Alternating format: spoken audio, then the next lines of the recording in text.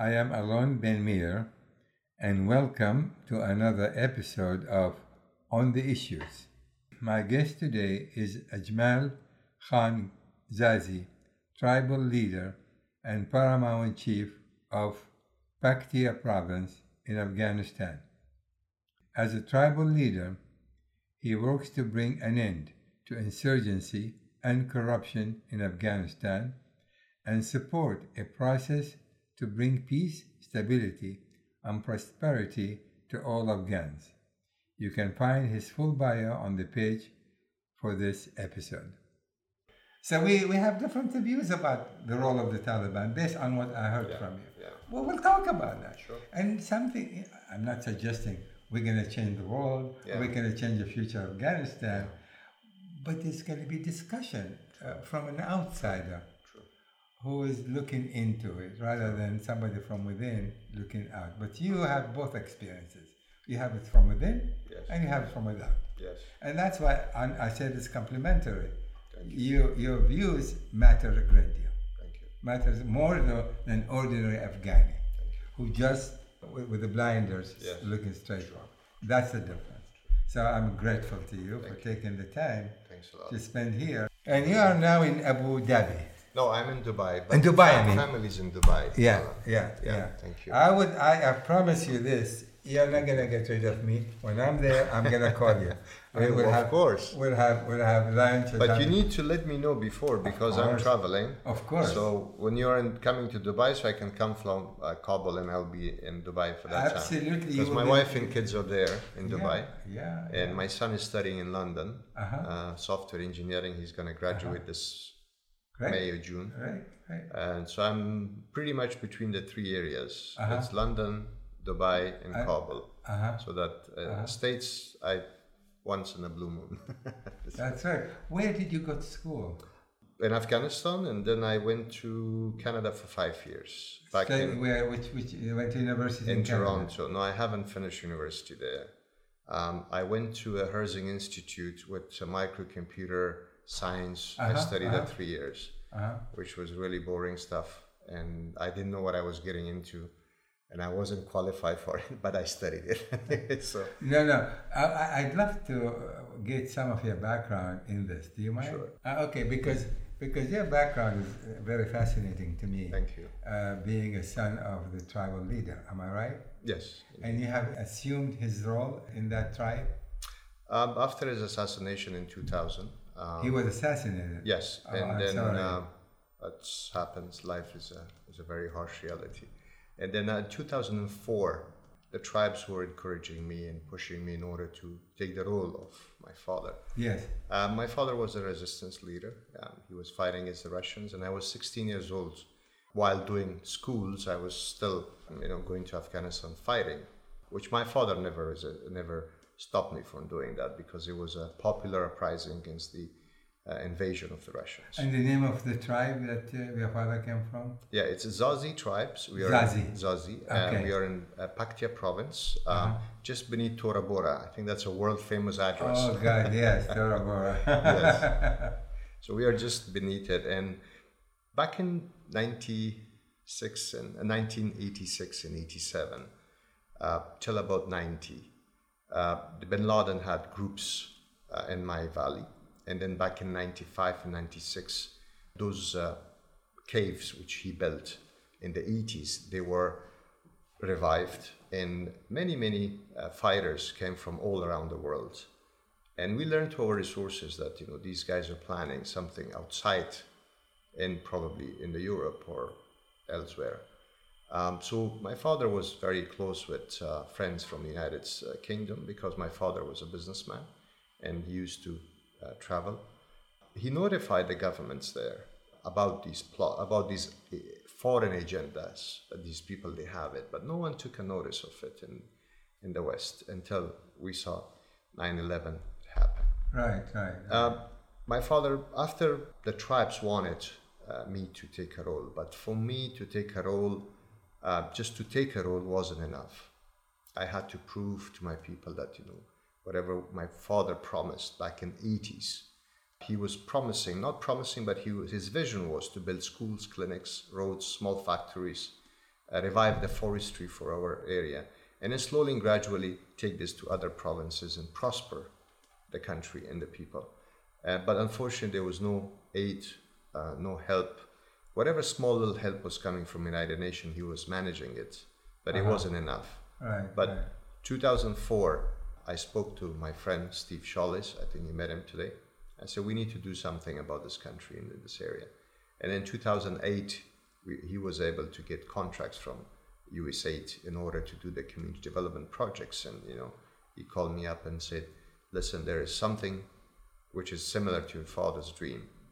And that was really crucial work, which we did from 2008 to 2012. And we were talking about it last night. Yes, we spoke about it. Yeah, I think you're absolutely right. It is the center. And then alone we have employed about 46,000 people, built canals to have better irrigation system, and then helped a lot of schools to refurbish them, and hospitals and public areas which they're using. And also we built a lot of retaining walls in order to save the agricultural land from the floods. Once you do that, you're providing a sustainable income for those villagers and things. So it was very, very crucial, but unfortunately the USAID cut their funds back in 2012 for unknown reason. And what we wanted to do is to continue the course and make sure that, we win hearts and minds through this way. But in a way, I also fulfilled my dad's dreams, which was extremely important for me. And I prove it to my tribes and the communities that, the vision could not die. It will continue. If the father can't do it, the son will do it. If the son cannot do it, the tribe, someone will do it. But the vision is important. And the vision was to revive the country, prosper the country. Exactly right. And you have brothers, sisters? I have a brother. I have 2 sisters. I have a son, 3 daughters, 1 wife. All right. That's great. Well, all the best to you. I wish them all the best. Thank you. Appreciate it. You are a gentleman's gentleman. Thank you I so really much. mean it. It was a great pleasure for me to have a conversation with you yesterday. Now I feel far more excited. And talking about it, the question of Afghanistan, I must admit, I have not spent as much time looking into the conflict in Afghanistan as much as about the conflict in Turkey or the Israeli-Palestinian or Syria or Iraq, Sunni, Shia, all of that. Because I'm in the field of conflict resolution, international negotiation and conflict resolution, and try to find ways by which, how do you diffuse conflict? And what does it take to diffuse conflict? And in looking at Afghanistan, a number of things come to my mind. I began about a year or so ago to equate it to the Vietnam syndrome. And to me, the Vietnam syndrome is it winnable war against the Taliban? Can actually any central government in Afghanistan, with or without the support of the United States or the international community, can in fact end this conflict by defeating the Taliban? And I would like to begin this conversation with you with this question. What is going to take? I mean, this war was raging from 2001, 16 years. Yes. 16 years. Very long. And if anything, I don't think things are improving much. It's gone worse. And if anything, Al-Qaeda is back to some extent, perhaps not with the same force, but they are back there. And now you have other extremists converging into Afghanistan, including ISIS. So ISIS may be defeated in Syria and Iraq, physically defeated, but they're not going to be defeated ideologically, and they're already planting cells just about everywhere, including Afghanistan. So the question, I'd like to look at it much more from a much larger perspective, not just Taliban versus the government, but all the other elements involved. I'm sorry to make this long presentation, but I want to get to the point where you started the speech, which is I listened very carefully, and that is reliance on outside powers to get much deeper involved into trying to fashion a solution. My concern with that, as I've been talking about Syria, for example, you have so many players have vested interest in what is the outcome of the civil war in Syria. You have Iran, you have Turkey, you have the United States, you have Russia, you have Saudi Arabia, you have other Gulf states, you have too many players, not to speak of scores of various extremist groups in Syria itself, as Hezbollah on the other hand, the Syrian army. Each of these players have a different interest. Some converge, some don't converge, some actually opposing to one another. So when I'm asked about Syria, I said, don't hold your breath, because you have so many players with so much difference in their approach and what they want to achieve and what is their vested interest. This is going to take more than just let's sit down and talk. So I want to begin this conversation with you about Afghanistan. Is that to some extent is similar. Perhaps there are less players, but you still have China, you have Iran, you have Pakistan, you have the United States, to some extent still Russia is playing around, and you have other countries. So the question is, do you really feel strongly that the power to be, they say specifically Russia and the United States, but you cannot really exclude Iran because of proximity and Iran ambitions, or concern I should even say, or Pakistan, who have very heavy stakes in the outcome. Where do we go from here? Let me explain that, because it's a very widespread question. Yes. Yeah. No, actually, I just wanted to tell you my views first, Sure, I understand. so that we begin the discussion on this. I'd like to spread a little bit about what happened in 2001. Yeah. There's 35 CIA operators who defeated Taliban, not 140,000 troops to begin with. The military build-up in Afghanistan was initially a wrong decision, which was made by the NATO countries and the United States and the United Kingdom. There was no need for such a high build-up of military to patrol the streets in the villages and towns. Well, exactly because 35 CIA operators defeated the Taliban entirely in 27 days. It was B-52 bombers. Dismantling Taliban, a proper government, wasn't a very easy job, but these guys did it with technology and some help from within the Afghan communities, and some of the warlords were helping them. So when they were defeated, there was a time that the Taliban kind of vanished in Afghanistan, and some of them ran away to Pakistan. In Pakistan, they were also hiding. 2004 election, which we conducted for President Karzai, overwhelmingly people of Afghanistan, being refugees in Pakistan, voted for President Karzai. According to some of his estimates, we had 1 million votes coming from Pakistan, where the Afghan refugee camps, and they voted. So there was enormous amount of hope for the future of the country. What exactly went wrong? So no one is identifying what went wrong, and we keep continuing with the problem of the Taliban and ISIS and so forth. Democracy is a good thing, but democracy, as I mentioned before, is supposed to be serving the interests of the people, because it's for the people and it's by the people. That's what democracy is all about. In Afghanistan, when they brought democracy, introduced democracy through a process of Bonn Agreement, which first that was very weak and not a proper way to enforce or to bring a government, because in Afghanistan we understand one thing: decisive, to be very decisive, to be very clear, not to manipulate situation, not to prolong things, because when you prolong things, when you manipulate situations, people don't understand it. They're very straightforward. They like to see results. What happened is that they brought a transitional government from temporary government, and then approving the constitution. But the process of democracy were giving in the hands of the warlords and the criminals. So initially, when we had President Karzai, he was educated in India, and he lived in the United States. He was a westernized Afghan, but his capabilities were incapacitated.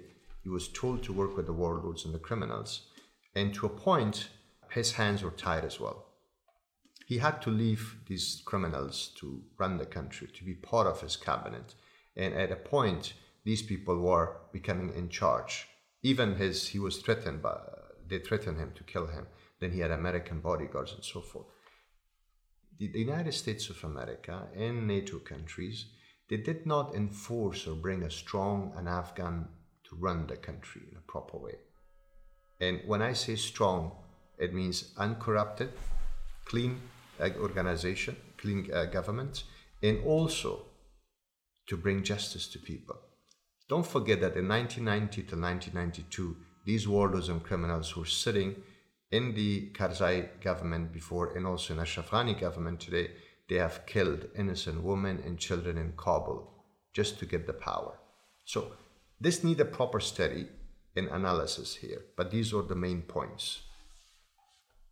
It's like an example I'll give you. If Vice President of the United States is John Gotti, the criminal, the mafia gangster, and Al Capone is, national security advisor, and all the 52 states governors are from Gambino families, what will be the fate of America? That's perfect analogy. Yeah. So what exactly happened? Even Gambino families are not that dangerous that we have the warlords, because the warlords, they have the army, and the orders of a day is in their command.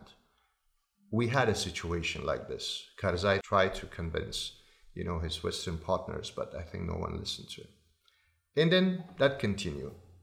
Back in 2006, the insurgency became pockets of resistance. A small group of people there putting a bomb into the American convoy, blowing up the convoy. So the war started.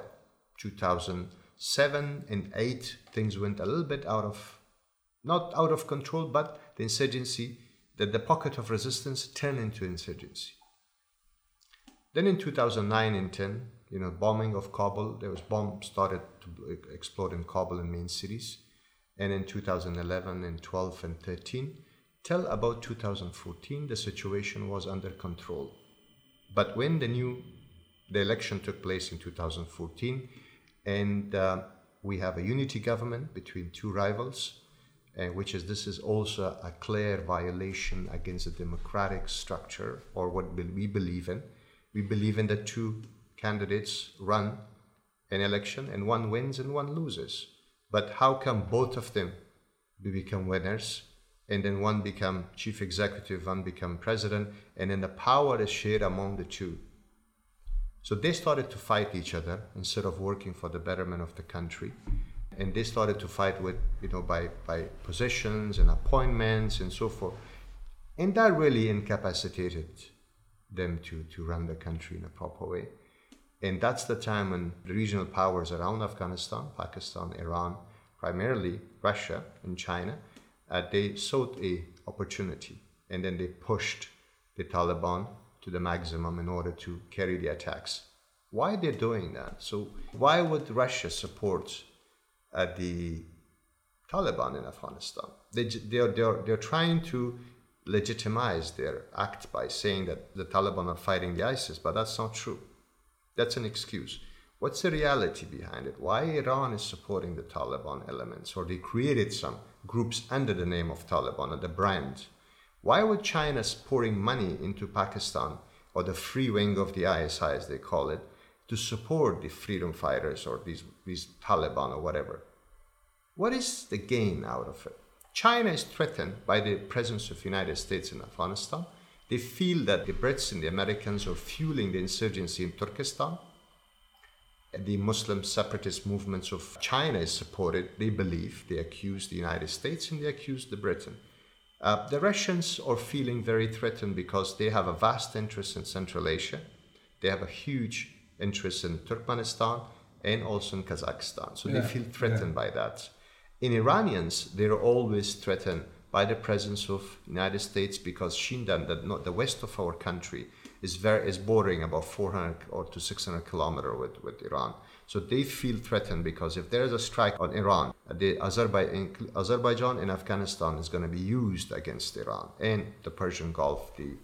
So this is one other thing. Why Pakistan is threatened by the presence of the Americans in Afghanistan, although they were part of an ally and they were allowing the transportation of the NATO goods, which 27% of those goods were looted by the Pakistani ISI in the name of other elements. What is the gain of Pakistan? Pakistan has, as you know, they have signed a contract for the last, I would say, 20 years with China on Gwadar Port. Gwadar Port is a deep sea port.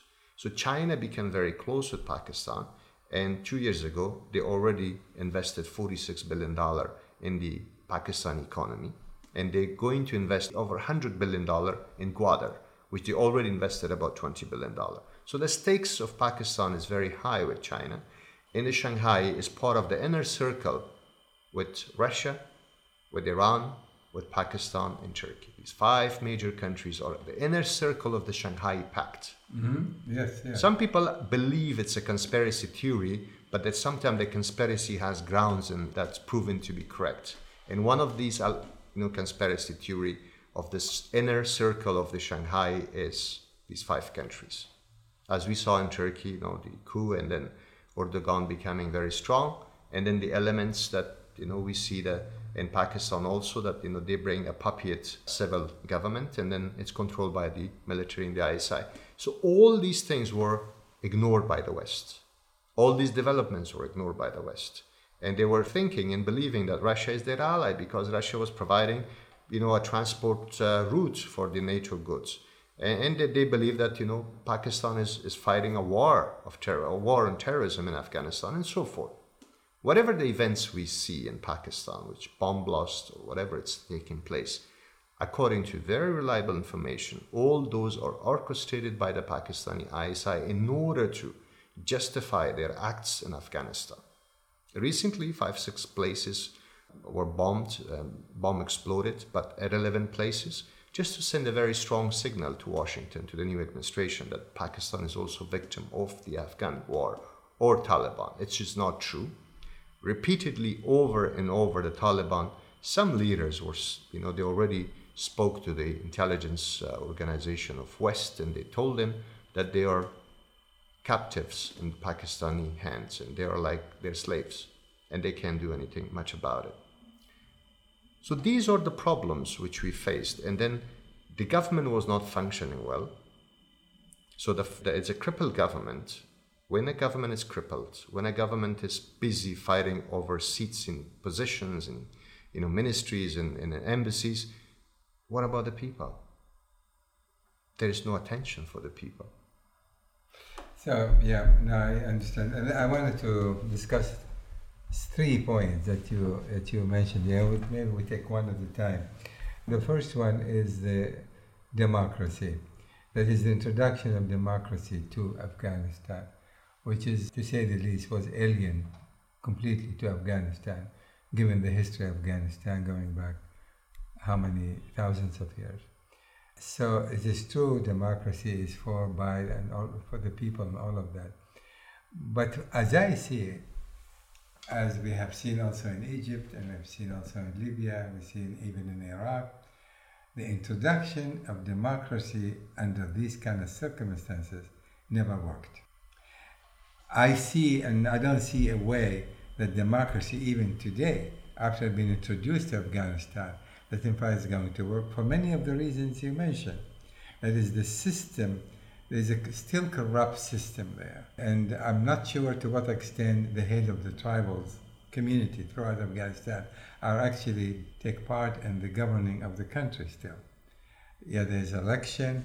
I don't know how the elections most likely is rigged. It's not necessarily representative.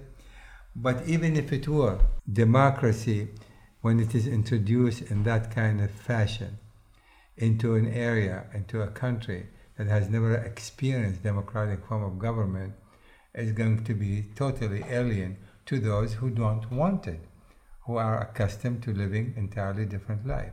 The Taliban is part of that. That is, Taliban was never comfortable with a democratic form of government to start with. They don't want to have any part of it. I just want to also take it back to the initial 2001. Taliban was in power. The United States wanted to get rid of Al-Qaeda. The Taliban refused to accommodate the United States, and that's what happened. As a result, President Bush decided to go against the Taliban and try to topple the Talibani government. But setting all of this aside, I want to ask you this. Given what we have today, reality today on the ground, given the strength of the Taliban, because in your presentation earlier today, correct me if I'm wrong, that the Taliban can be resolved in one form or another very fairly quickly. I disagree personally. I disagree with the idea that the Taliban they can just be dealt with. The Taliban over the years have become a major force, as I see it, a major force to be reckoned with. You cannot ignore the Taliban anymore. So in any future government, as I see it, the Taliban either has to concede, agree, or be part of such a government. And efforts, as you well know, were made to negotiate some kind of a settlement with the Taliban. Am I right? Through the peace process, yeah. The Jirga or the council they have, they through initiated, yes. That's right. And it did not go anywhere. No. And there is no likelihood, as I see it today, that even if the resumption of the negotiation will go anywhere either. Because now it's like the Israeli and Palestinian, it's all or nothing. The Taliban feel that they are legitimate. Yeah. The legitimate government, it was taken away from them. Sure. In 2001 or 2. That's how they feel. So, as far as they're concerned, they have to be very much part, if not the dominating part in any future of the Pakistani Afghani government. So that element, I think, exists and it cannot be wished away. It just will not be wished away. And moreover, they have invested so much blood and treasure as far as the Taliban are concerned. So they're not going to walk away. That's why I equated, I think I mentioned to you, the Afghani, the sort of the Vietnam syndrome, so to speak.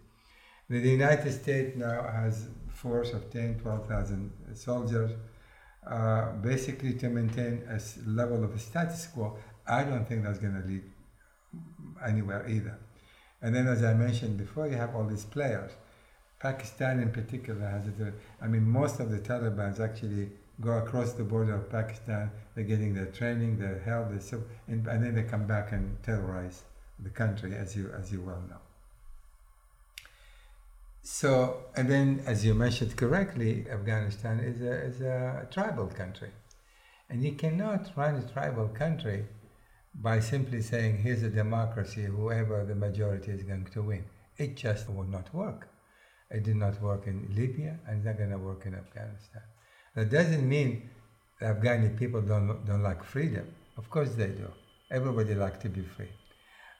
But any kind of democracy that you introduce to a country or place that have not had the tradition of democratic form of government, that assumed it over time, you have to adjust the democratic system into the culture of the country involved.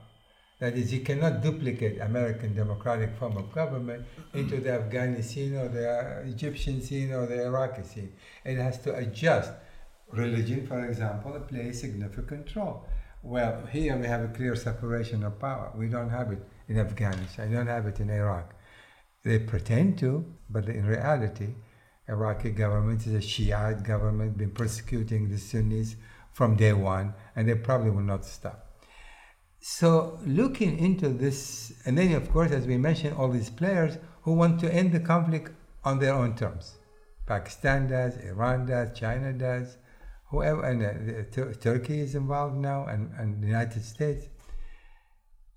Where do we go from this point on? That is, what is really going to take when you have so many players, all have their own interest in the final outcome. They do not see eye to eye. There is concern of a geostrategic interest, which is not shared by the United States and Russia and China. Each has different strategic interests in the area. Afghanistan has become the battleground for all of these powers. And who is paying with blood and treasure are the Afghani people. That's how I see it. Now, we need to sort this out. How are we going to sort it out? If the Afghani people, the tribes themselves, and that's where I'm coming from, please correct me, because I'm not going to pretend I have better answer than you do.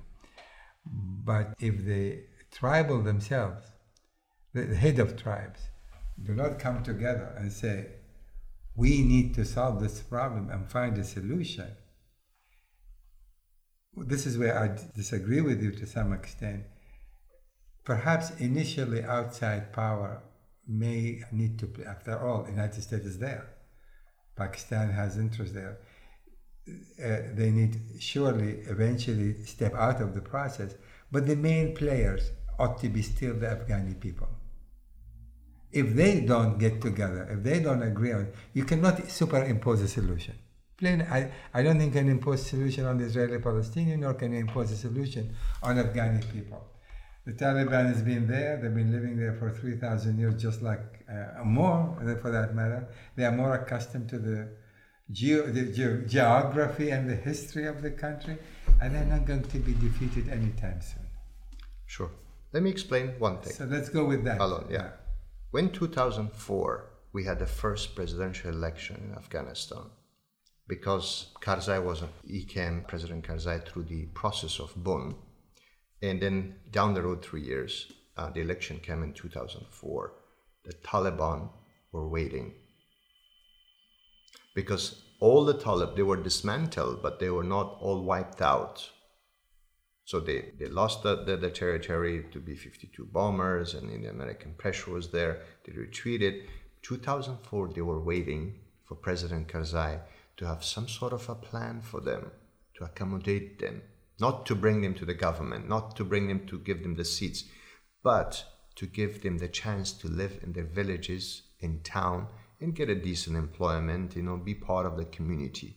But you know what? To live their own life. Yes. As they see fit. Yes. When there was a Taliban leader wanted list, they had to be arrested, not talked to. I was the one in 2006, I've said openly on TV, I said we should be talking to the Taliban. This is the time. Before somebody buys these people out and then use it against the US forces and NATO in Afghanistan, the Afghan government. No one listened to me. They accused me of the Taliban spokesman and so forth. This was my vision, that before someone else takes it over, we have to diffuse the situation for the future. 2000, as I said, 2005, when they saw President Karzai is incompetent, he's with the warlords, his family is involved in all kind of, corruption. Then the Taliban slowly and gradually regrouped in 2005, and then 2006 they started attacks, 2007 and so forth. And then Karzai put a fictitious reconciliation jirga, or reconciliation committee, to talk to the Taliban. It went nowhere. He had 52 or 60 trips to Pakistan. He couldn't really, achieve anything, because there was no will of people with his government. You see, same thing what President Ashraf Ghani did, same thing that was President Karzai did. He just ignored the tribes and the communities, give a small car or some money to a tribal chief, but did nothing for the communities and the tribes and the people of Afghanistan, because we needed progress, we needed developments, but not these small developments that, it's only for bread and butter. We needed better roads, accountability in every sector of the government. So it didn't happen, and if corruption was in a very high rampage. 2004, when election, I was in Afghanistan. I was campaigning and I was supporting Ashraf Ghani. The Taliban assured Ashraf Ghani that they are not going to attack on the day of the votes, when people are going to the polling station to cast the vote.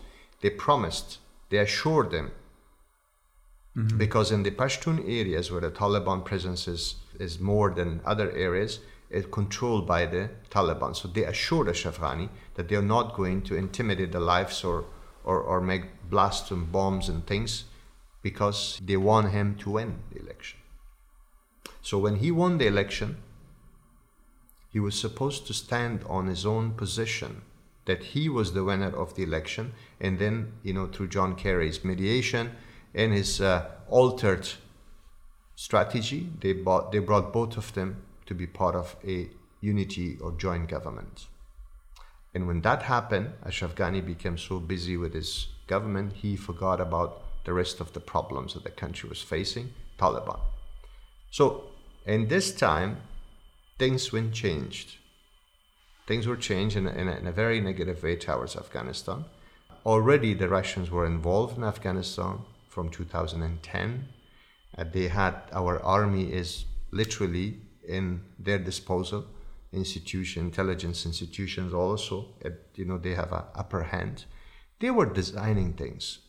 One of the reasons, it's not a conspiracy theory, it's a reality, that 2 years back, when there was an attack on Kunduz, one of the provinces, it was the Afghan National Army who gave the coordinates to the American drone to hit a hospital.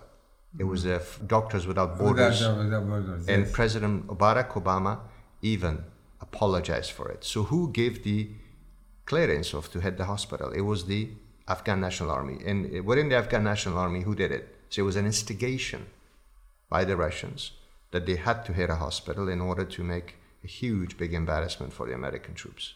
So these are the things that they adds up to, and I think the intelligence committees and organization, they're aware of what I'm saying, because every small bits and pieces they get together in order to make a big deal, they do it. And every small bits and pieces in war matters. When it comes to the Talibans were there. We cannot ignore the fact they were there in 2004 and they are here now. But in 2004, they were hopeful that something will happen, that they can go back to their villages and town, have a normal life, do their own agriculture and all that, but it didn't happen. The government did not pay any attention. The warlords and the criminals were running a country. Those technocrats who came to the West and they got education and they got the experience of the West and knowledge, when they went back to Afghanistan, the Afghans, they didn't get a decent job. They were always labeled as second-class citizens and so forth. These are the worst thing which happened at the expense of the American and the European taxpayers' money. The money was spent, but the money was not monitored. When I'm trying to say that the Taliban is not a problem, is not a group of people that we should be talking to, I have solid and live reasons. Reason number one, you've been discussing the United States of America was pushing the Afghan government and they're pouring hundreds of millions of dollars in the reconciliation process, but it went nowhere. What's the reason? Why would a process of reconciliation with Taliban will get nowhere? The reason, because there's no will of people. So what do you mean by the will of people? When I'm coming to the point that the Taliban are living literally within the Afghan villages, in towns, in the mountains.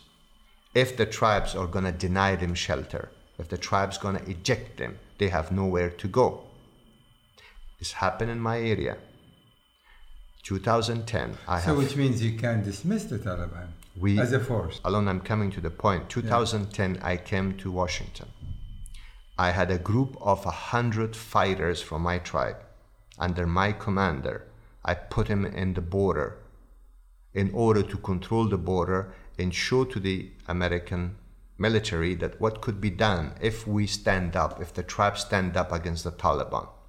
My idea was to control the 1,800-kilometer border with Pakistan, number one, deploy the tribal police force, not the one which is controlled by Kabul, but within the people from the same villages, we give them the job and the task to control the border because they are living on the border and they can do that job better than any army, better than any other forces. So this was the job. For $160 to $180 million a year, we were going to seal the border with Pakistan.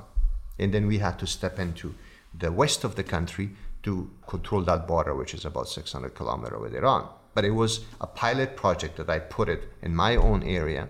I came to Quantico, I had a presentation. I met with James Mattis. I did a presentation there, and he loved the idea in the program at the time. He was the commander of Quantico. And I met with other leaders and also in Washington, but they couldn't understand what exactly I was trying to do. What I was trying to do is to bring the tribes on board directly with the American Special Forces and the American administration. So they are in the middle, whoever is doing the corruption, they're no longer there. You're directly dealing with the tribes. So where will the Taliban be under this kind of formula? I had 100 of my fighters in my area, and it's all Stephen Pressfield has already published those publications. It's on internet. They fled away. I could not even find one Talib in my area. 100 tribal guys. I proved it. Stephen Scholz was there. When Stephen Scholz came in 2011 and he was making a barbecue up in the mountains of Tora Bora, it was my guards and my tribal guys who were accompanying him. I proved it. The tribes in Afghanistan matters. It The matters a tribes lot. matter, but where would the Taliban go? But you just said earlier they would have gone back to their villages and want to live normal life. Yeah, but this is in 2004. So What I'm what saying, has situation has deteriorated. They got more money, more resources. They got more weapons. They intimidated the lives of the ordinary villagers who were going against them. They are now in power. They are in charge. But this is not 2004 anymore. This is not 2010 anymore. That's the point. Yes. That is, now you have a new reality. We have a very bad situation. It's a bad situation, but it's a new reality. Yes. A reality that can no longer ignore where we started, the Taliban, anymore. They become a factor. Yes. So that in any solution that you are looking for, we all look for a solution, the Taliban cannot be ignored completely. It just won't happen because they are still in a position to torpedo any peace effort. That's all they have to do is keep bombing and keep killing and keep terrorizing. So do you see a point where the Taliban ought to be taken seriously, a lot more seriously, in conjunction with the hate of the tribes? Let's leave the American aside just for a moment. I'm just playing a scenario, just to see what your thoughts on it. My feeling is that the United States will support any outcome to end the war. Do you agree with that? If they're supporting the present government through the process of the reconciliation of the government machinery that they created, it will not even happen in 100 years. No, that won't happen. Because there's no other initiatives now. That's right. That's right. Which means the nature of the current government is not conducive to a long-term solution. Not at all. Not at all. You're right. You agree Yes. with that. Which means you're going to need a different kind of government.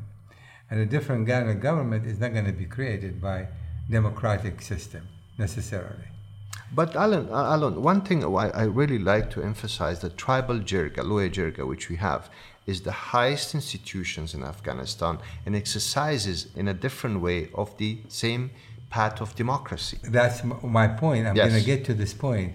The tribes themselves, the head of tribes, the tribes themselves are perfectly capable of getting together, if they want to get together, and have their own election along the line of democratic form of government. That is, aren't they in a position to do that? No, we're not. We are incapacitated by the government. We have a system placed in Afghanistan, which is the parliament, and we have the provincial council, and then we have other government, that the structure which has already been placed. We cannot go against it. You don't need to go against Yeah. it.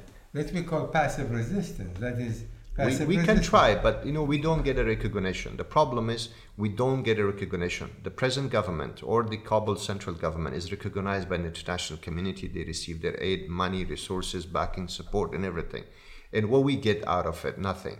So the tribes are getting nothing. We have a corrupt government in place, which is not functioning well. They're fighting over chairs. They're fighting over position. They haven't done anything for the betterment of the country. That's why we have a deteriorated situation. When I said in the meeting, and I clearly said, the impact of the acts of that government in Afghanistan is a direct impact on White House. It's a mirror. It's a mirror of that image that people see. An Afghan government is the image of the American establishment or administration in Afghanistan. Now, let me again, I'm just postulating here, just suggesting a few things. Let us assume that you have how many tribes there? 20, 30, 40, how many?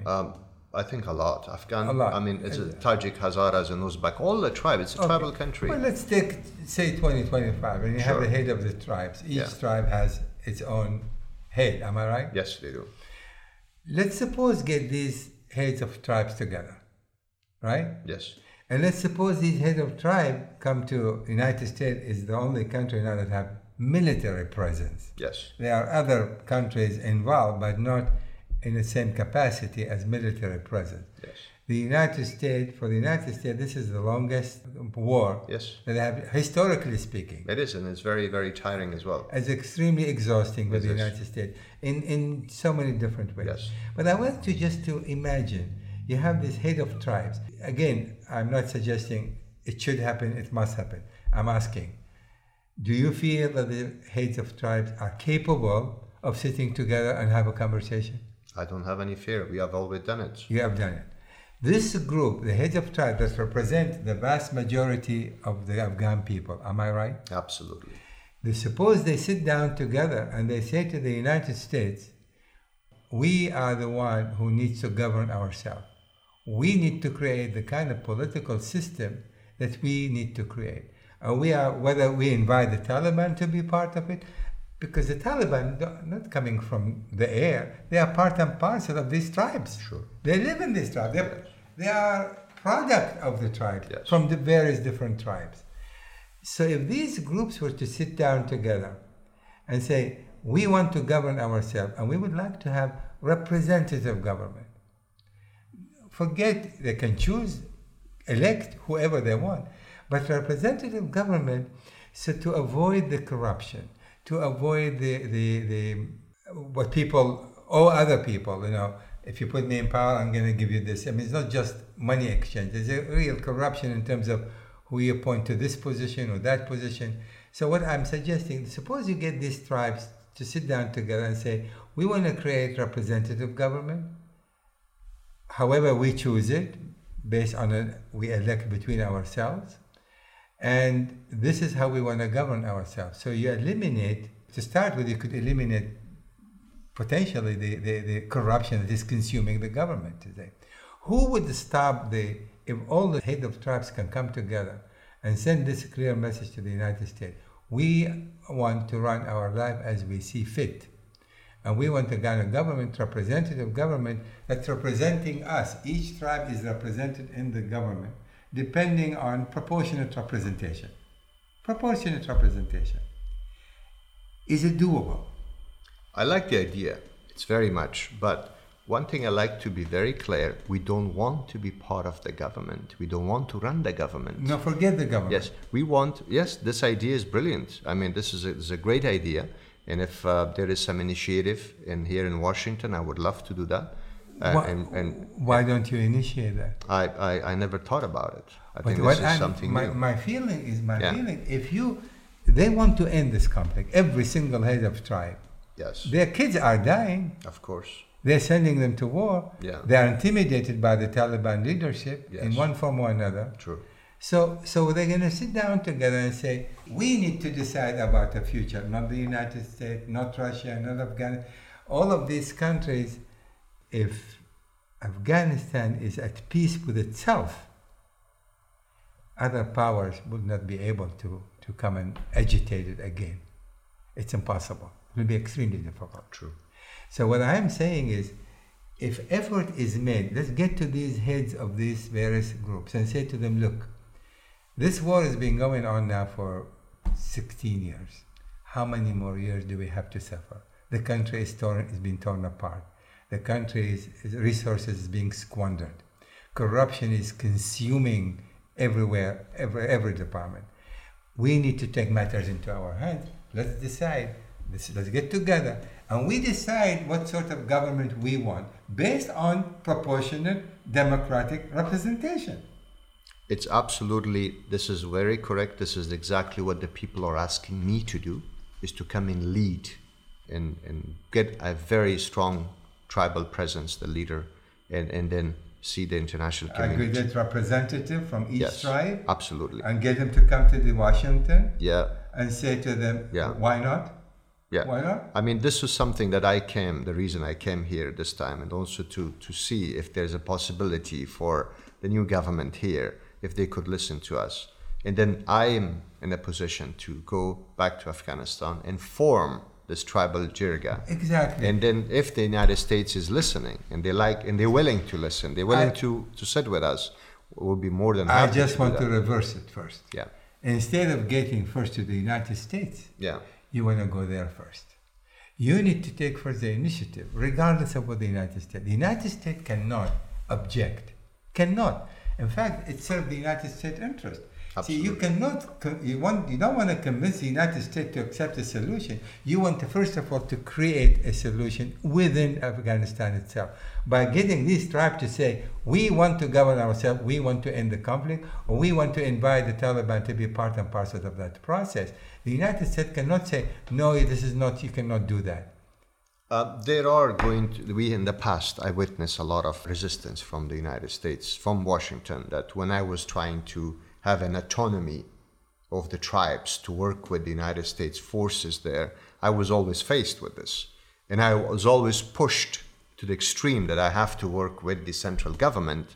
And despite that, all the time I was saying that the central government is corrupt, and every initiative that we have to put in place, or we will be putting in place, it will be corrupted. But no one listened. And I was pushed to the extreme that I have to work with the central government. So now, if there is a will in Washington, that Washington is ready to work with the tribes, we can create that. And it's very easy. I can tell you this regardless of how I dislike President Trump. President Trump would love to take a credit for any success. He would love to say, I succeeded in Afghanistan, I ended the war in Afghanistan. Bush started it, this started it, 3 presidents could not manage it, now I could manage it.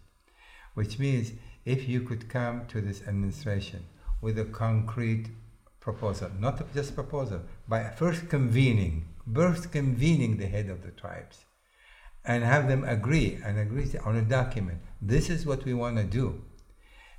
You bring this to Washington, then they will listen differently, because then the president can take a credit for working for a solution that it comes from with the Afghans themselves, not imposed by the powers who have so many different interests.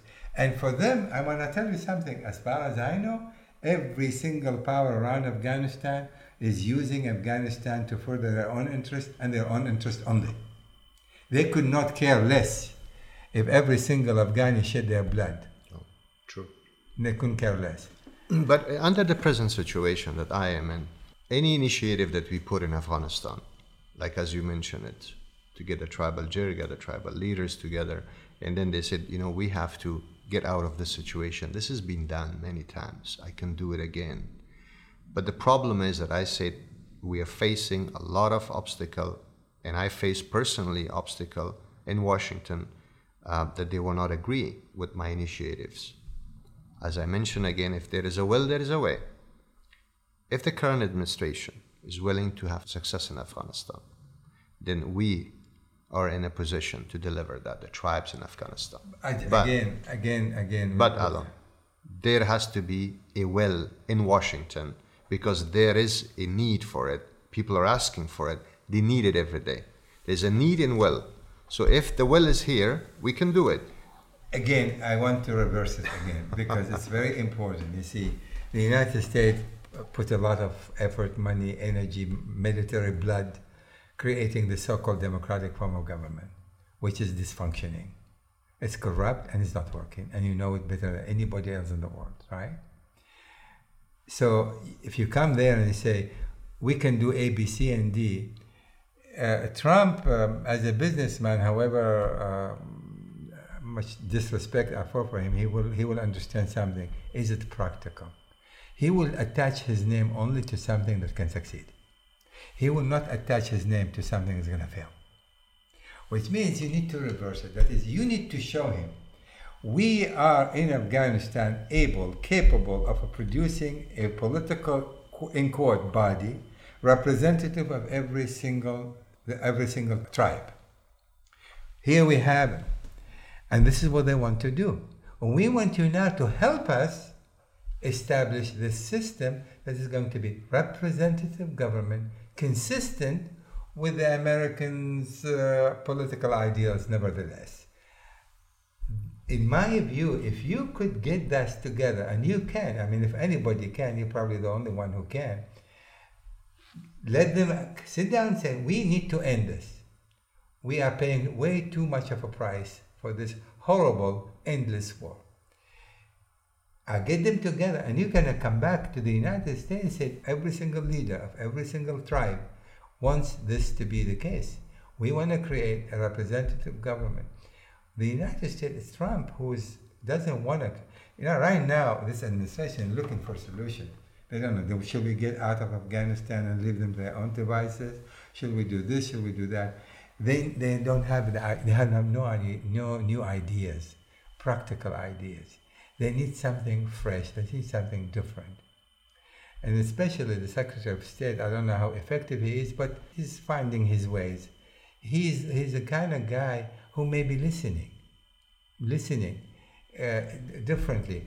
And if you could come up with this, of course, before you can convince the United States administration, you need to make sure you have them with you to begin with. If you don't have the tribes supporting you, there's nothing to talk about in the United States. So you've got to start there, not here. I want to emphasize on that you're correct, but again, this is my experience, which I went through this. Of course, and Washington matters in this. Washington matters, and Washington has to endorse first, the will, and then we find a way. The way is there. The solutions are there. Why the British failed in Afghanistan?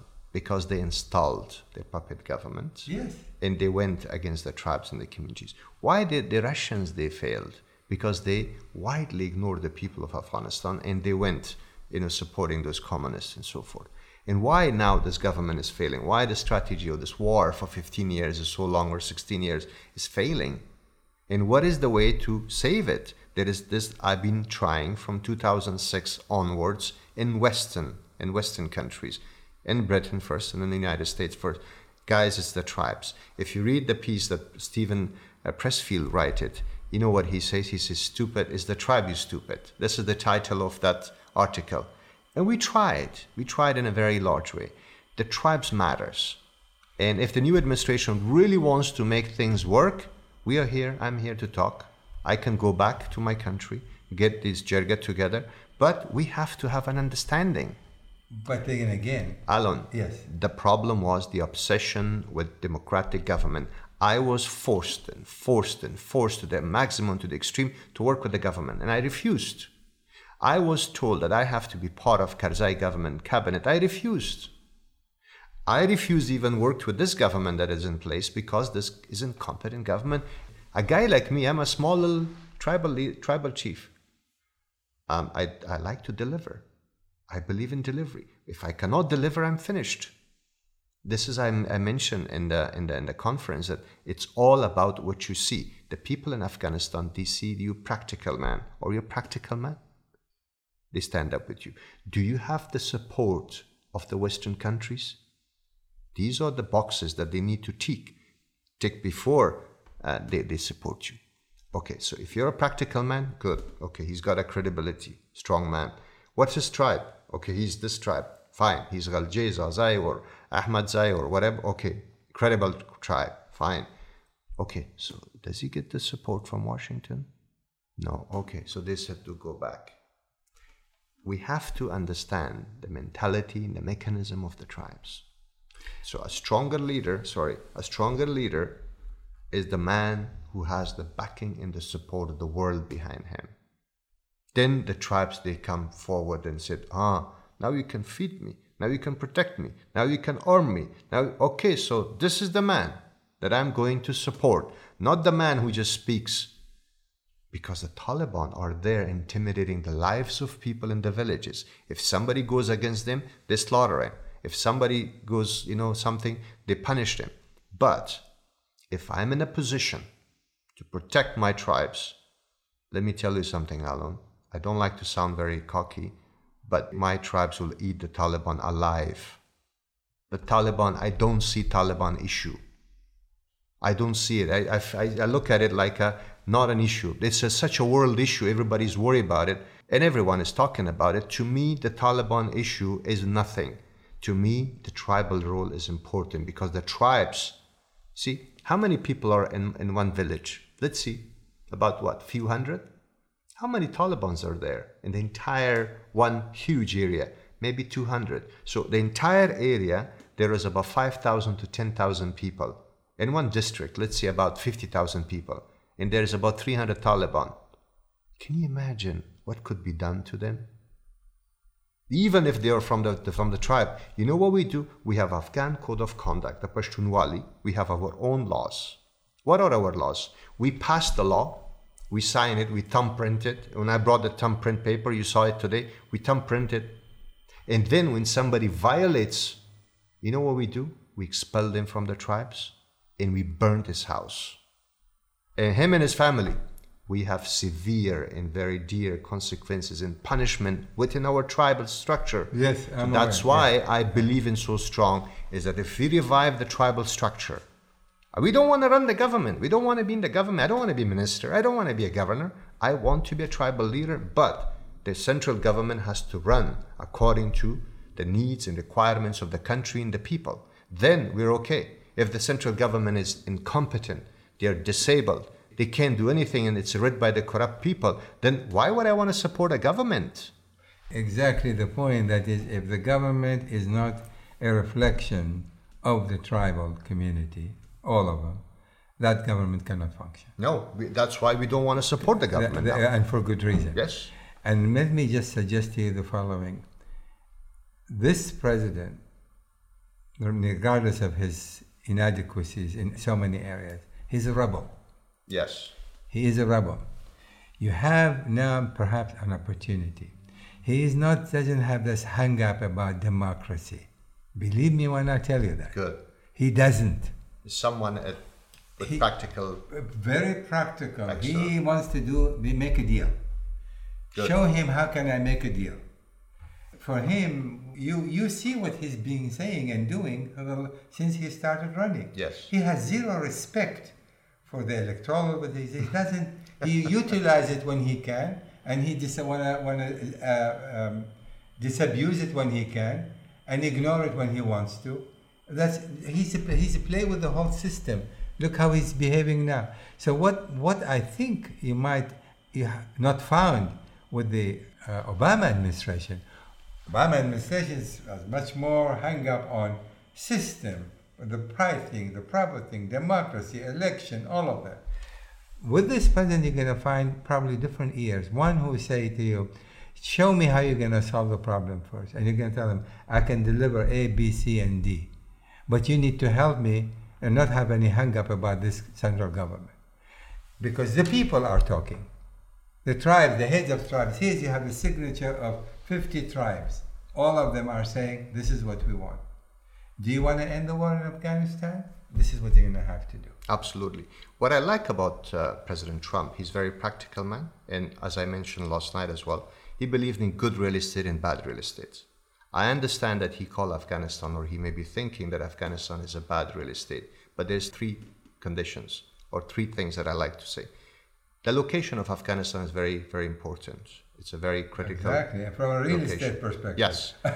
So it's in a very good avenue, maybe in Georgetown, the location. Yeah. Is the building crumbling that need to be toppled down? Exactly. No, really. The building is solid. The foundations are solid. So what is the problem with it? Interior. Yeah. What Afghanistan needs, an interior change. I like the American presence to be in Afghanistan for prolonged. There should be an American military presence in a very limited number, which is 10, 20,000 or 30,000. But I like more American money to come and invest in our minerals. And the geopolitical presence of Afghanistan is crucial for the future of America as well. And I like that. I'm coming back to that point that practicality means a lot in Afghanistan. And if President Trump believes in practical terms, then, he has a man in Washington. And talk to me. We'll make it happen. We'll and along the line of what we were talking about last night in terms of providing economic support for Afghanistan, this is, in my view, absolutely central. Not giving money to the government, that's a taboo. It should be taboo. This money should go, like we spoke about yesterday, development project, so that a tribe who is getting certain amount of money, you are required to have this kind of project in order to benefit all the people. That's what. So the plan, they don't have to agree only on a political solution. They have also to agree on fundamentally economic development solution, without which nothing is going to work. Alon, we are talking about a country, that how we're going to find solution for the entire country. If they're interested, administration is interested, we can try in Lower Paktia, the 3 or 4 provinces, which is in my constituency, and we can see what's going to happen. And then apply the same method to other provinces as well. If there is a will, as I said, there is a way. If there is the desire for, for peace, if there is a desire in Washington and the new administration, the White House, that they have to win the war in Afghanistan and be successful, then there is a way. And I can lead from beginning to the end. Yeah, the only thing is, I don't think there is anyone in the administration who thinks the war is winnable. That is, you are going to destroy the Taliban and there'll be the end of the Taliban. That's not going to happen. You know that's not going to happen. Well, they have to start to believe in something. And that they'll have to believe in the people. They have to believe in the people. And as I mentioned to you, sir, is that the tribal structure is totally different from a citizen. I know, and that's the strength of it. Yes, a citizen wants everything, that he pays the taxes and he wants the government to do everything. There, we do everything for the government. We strengthen the government. But the tribal community is much larger. Very large. Very of course, large. And very strong. They have a major say in anything. I would like you just to explore the possibility and having this conversation with the various tribal leaders and say, look, Alon, it will take me 15 days to assemble the entire tribal structure in Afghanistan to come under one platform if there is a will from Washington. 15 days. Why don't you do and that? Alon, let me tell you something. If Mr. President Trump is serious enough, give me 12 months. 12 months. You've been in this business for what? 15 years in Afghanistan? You've been having a war in Afghanistan for 15 years? Give me 12 months. And in 12 months, if, along with the tribal structure, in our people, indigenous people, if we do not bring this war to an end, you can hang me. No, God forbid. This is my determination. I am very determined. Okay, I'm very serious. Let's if you just feel the waters first. Next trip, you come to GC. If you went back to Afghanistan and you had this conversation, just have this conversation. Unity of the tribal community matters a great deal, more than anything else. That is, they need to agree on one thing. They don't have to agree on any distribution of money or who control what. Or they can easily agree, we want to enter the war. Do you agree with this premise?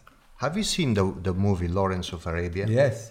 Great. Have you seen that little part that the tribal guys with Lawrence of Arabia, this British colonel or major, they come in looting a train of the Ottoman Empire. And this one tribal leader said, I cannot go back to my tribes because I did not take anything honorable with me. And then this captain who is with this British major, he said, what the hell is he talking about? He just robbed the train and now he talk about honor? Then he goes and grab a black horse and he jumps out. He said, now I can go back to my tribes with a honor. We are different people. For good reason. Yes, and if you believe in the tribal structure, and if you really think that we need to succeed in Afghanistan, if you really believe in a success, what I'm saying, the new administration, then talk to us. We will deliver. They will talk to you. Yeah. They will talk to you if you come up with a new plan. The plan, consider it, Alon, is there. Well, it takes 15 days for a man like me to assemble all my tribal leaders from across the country, and we will stand. I would love for you to do just that. And please, God, if you do it, invite me. So I can just watch. But again, my experience that I had before. I don't have an experience with this administration. It's a new administration. I don't know how they will react. But my last experience, which I had when I assembled my tribes, when we had this mega plan that we're going to close the border, we're going to fight insurgents, the Taliban, I was faced with furious resistance. And I was pushed to work with the central government, and I refused to work with the central government. Okay, what was. Just think about this possibility. Going back now and renew this effort. You said you can do that. You said you can assemble them in 15 days. Absolutely. And have a conversation with them. I need a word from President Trump that he's going to stand up with me if I put that show there for him, getting all the tribal leaders in one line to agree on this. If he doesn't, then You know what? Here where we differ, you and I. I come from a situation where I feel I'm from Missouri. You know the state they say about Missouri? Uh-huh. Each state in the United States has a name. New York is called the Empire State. Yes. Dallas, Texas is called Lone Star State. Missouri called the Show Me State. Show me. I'm from the Show Me State. Okay. So you want to see. That's right. Okay. This administration need to see. Excellent. If you went back to them and say, look, this is what I did. Yeah. If it takes you not a massive effort, Yes. if you're saying you can assemble them and get a consensus, just that one consensus, you come back here and say, look, I just met with every single head tribes. That's what we want. You can make it happen. Now help us do it. I honestly feel this is one way. And not to, even though you feel that the Taliban could be sidelined, could be this, but the Taliban do not come from the air. They belong to the tribes. Absolutely, but this is what we have, Alon. As I mentioned, if the Taliban are not going to clear their act, then we are going to expel them from the tribes. We're going to set their house on fire. You see, the tribal laws are very, very difficult. They're very harsh. But let's leave this aside for now. We have the way forward. Yeah, let's get we the can way do forward. it. Let's put this together first. And come here with presenting it. This is what we want. Sure. This is going to, this government, this president wants to succeed in one area in foreign policy desperately. Well, I mentioned to you before that, he should be talking to us. Let him talk, let him want to talk to you. I hope. And you know how? By saying to him, here what we have. You have now an opportunity to end this conflict, because every single tribe is saying the same thing. We want to enter the conflict, and here's a document. Everybody sign that document. And then what happens? Bring it here. You'll guarantee it. I guarantee you. Excellent. They will listen to you. They will listen to you very, very, very carefully. Excellent. Because they want to end this war desperately. Done. This guy is smelling, and he smells success. If he smells an opportunity, he will jump on it. So don't go by your experience with Obama. Don't go by your experience with Bush. That's not the good. This is different animal altogether. Absolutely. He does not stand on principles. He couldn't care less about this or this. This government is not functioning. He said, you're not functioning. We want to go different route. Good. The government in Afghanistan today depends on American presence. Absolutely. And no American president, the government will collapse. Absolutely. You know 3 that. days. Yes. He can call the prime minister and say to him, the president, say, listen to him, we need different solution. Here's a solution. If you're not prepared to do that, we're going to withdraw. How long are you going to last? He will be killed in a few days. He'll be assassinated. No doubt about it. I think it's a possibility. Okay. I mean, to me, I come from, as I said, I had to say that, I come from a negotiating background. I always try to find a formula. But I learned one thing. A formula will never succeed unless you have consensus by a majority. Consensus. Absolutely. If you can get that consensus, they don't need to agree on anything except we want an end to the conflict. Show me one tribal leader who said, I don't want an end to the conflict. There's none. That's what you need. True. That's what you need. Great. And if you sample that and you say to me, come on, I want to show you, I'll shut my mouth, I just want to watch. I'll say not a single word. It will happen. I will invite you. Definitely. So maybe something can come out of this. Definitely. And anybody can do it. If is there anyone who can do it, I'm looking at him. And I say this with the highest compliments. Thank you. And I really appreciate it. Thanks a lot. And I can't thank you enough for taking the time. That's very kind of you. Thank you. Thank you for listening to this episode on the issues. You can find this podcast on my SoundCloud page, and stay tuned to my social media accounts for the latest analysis and announcements.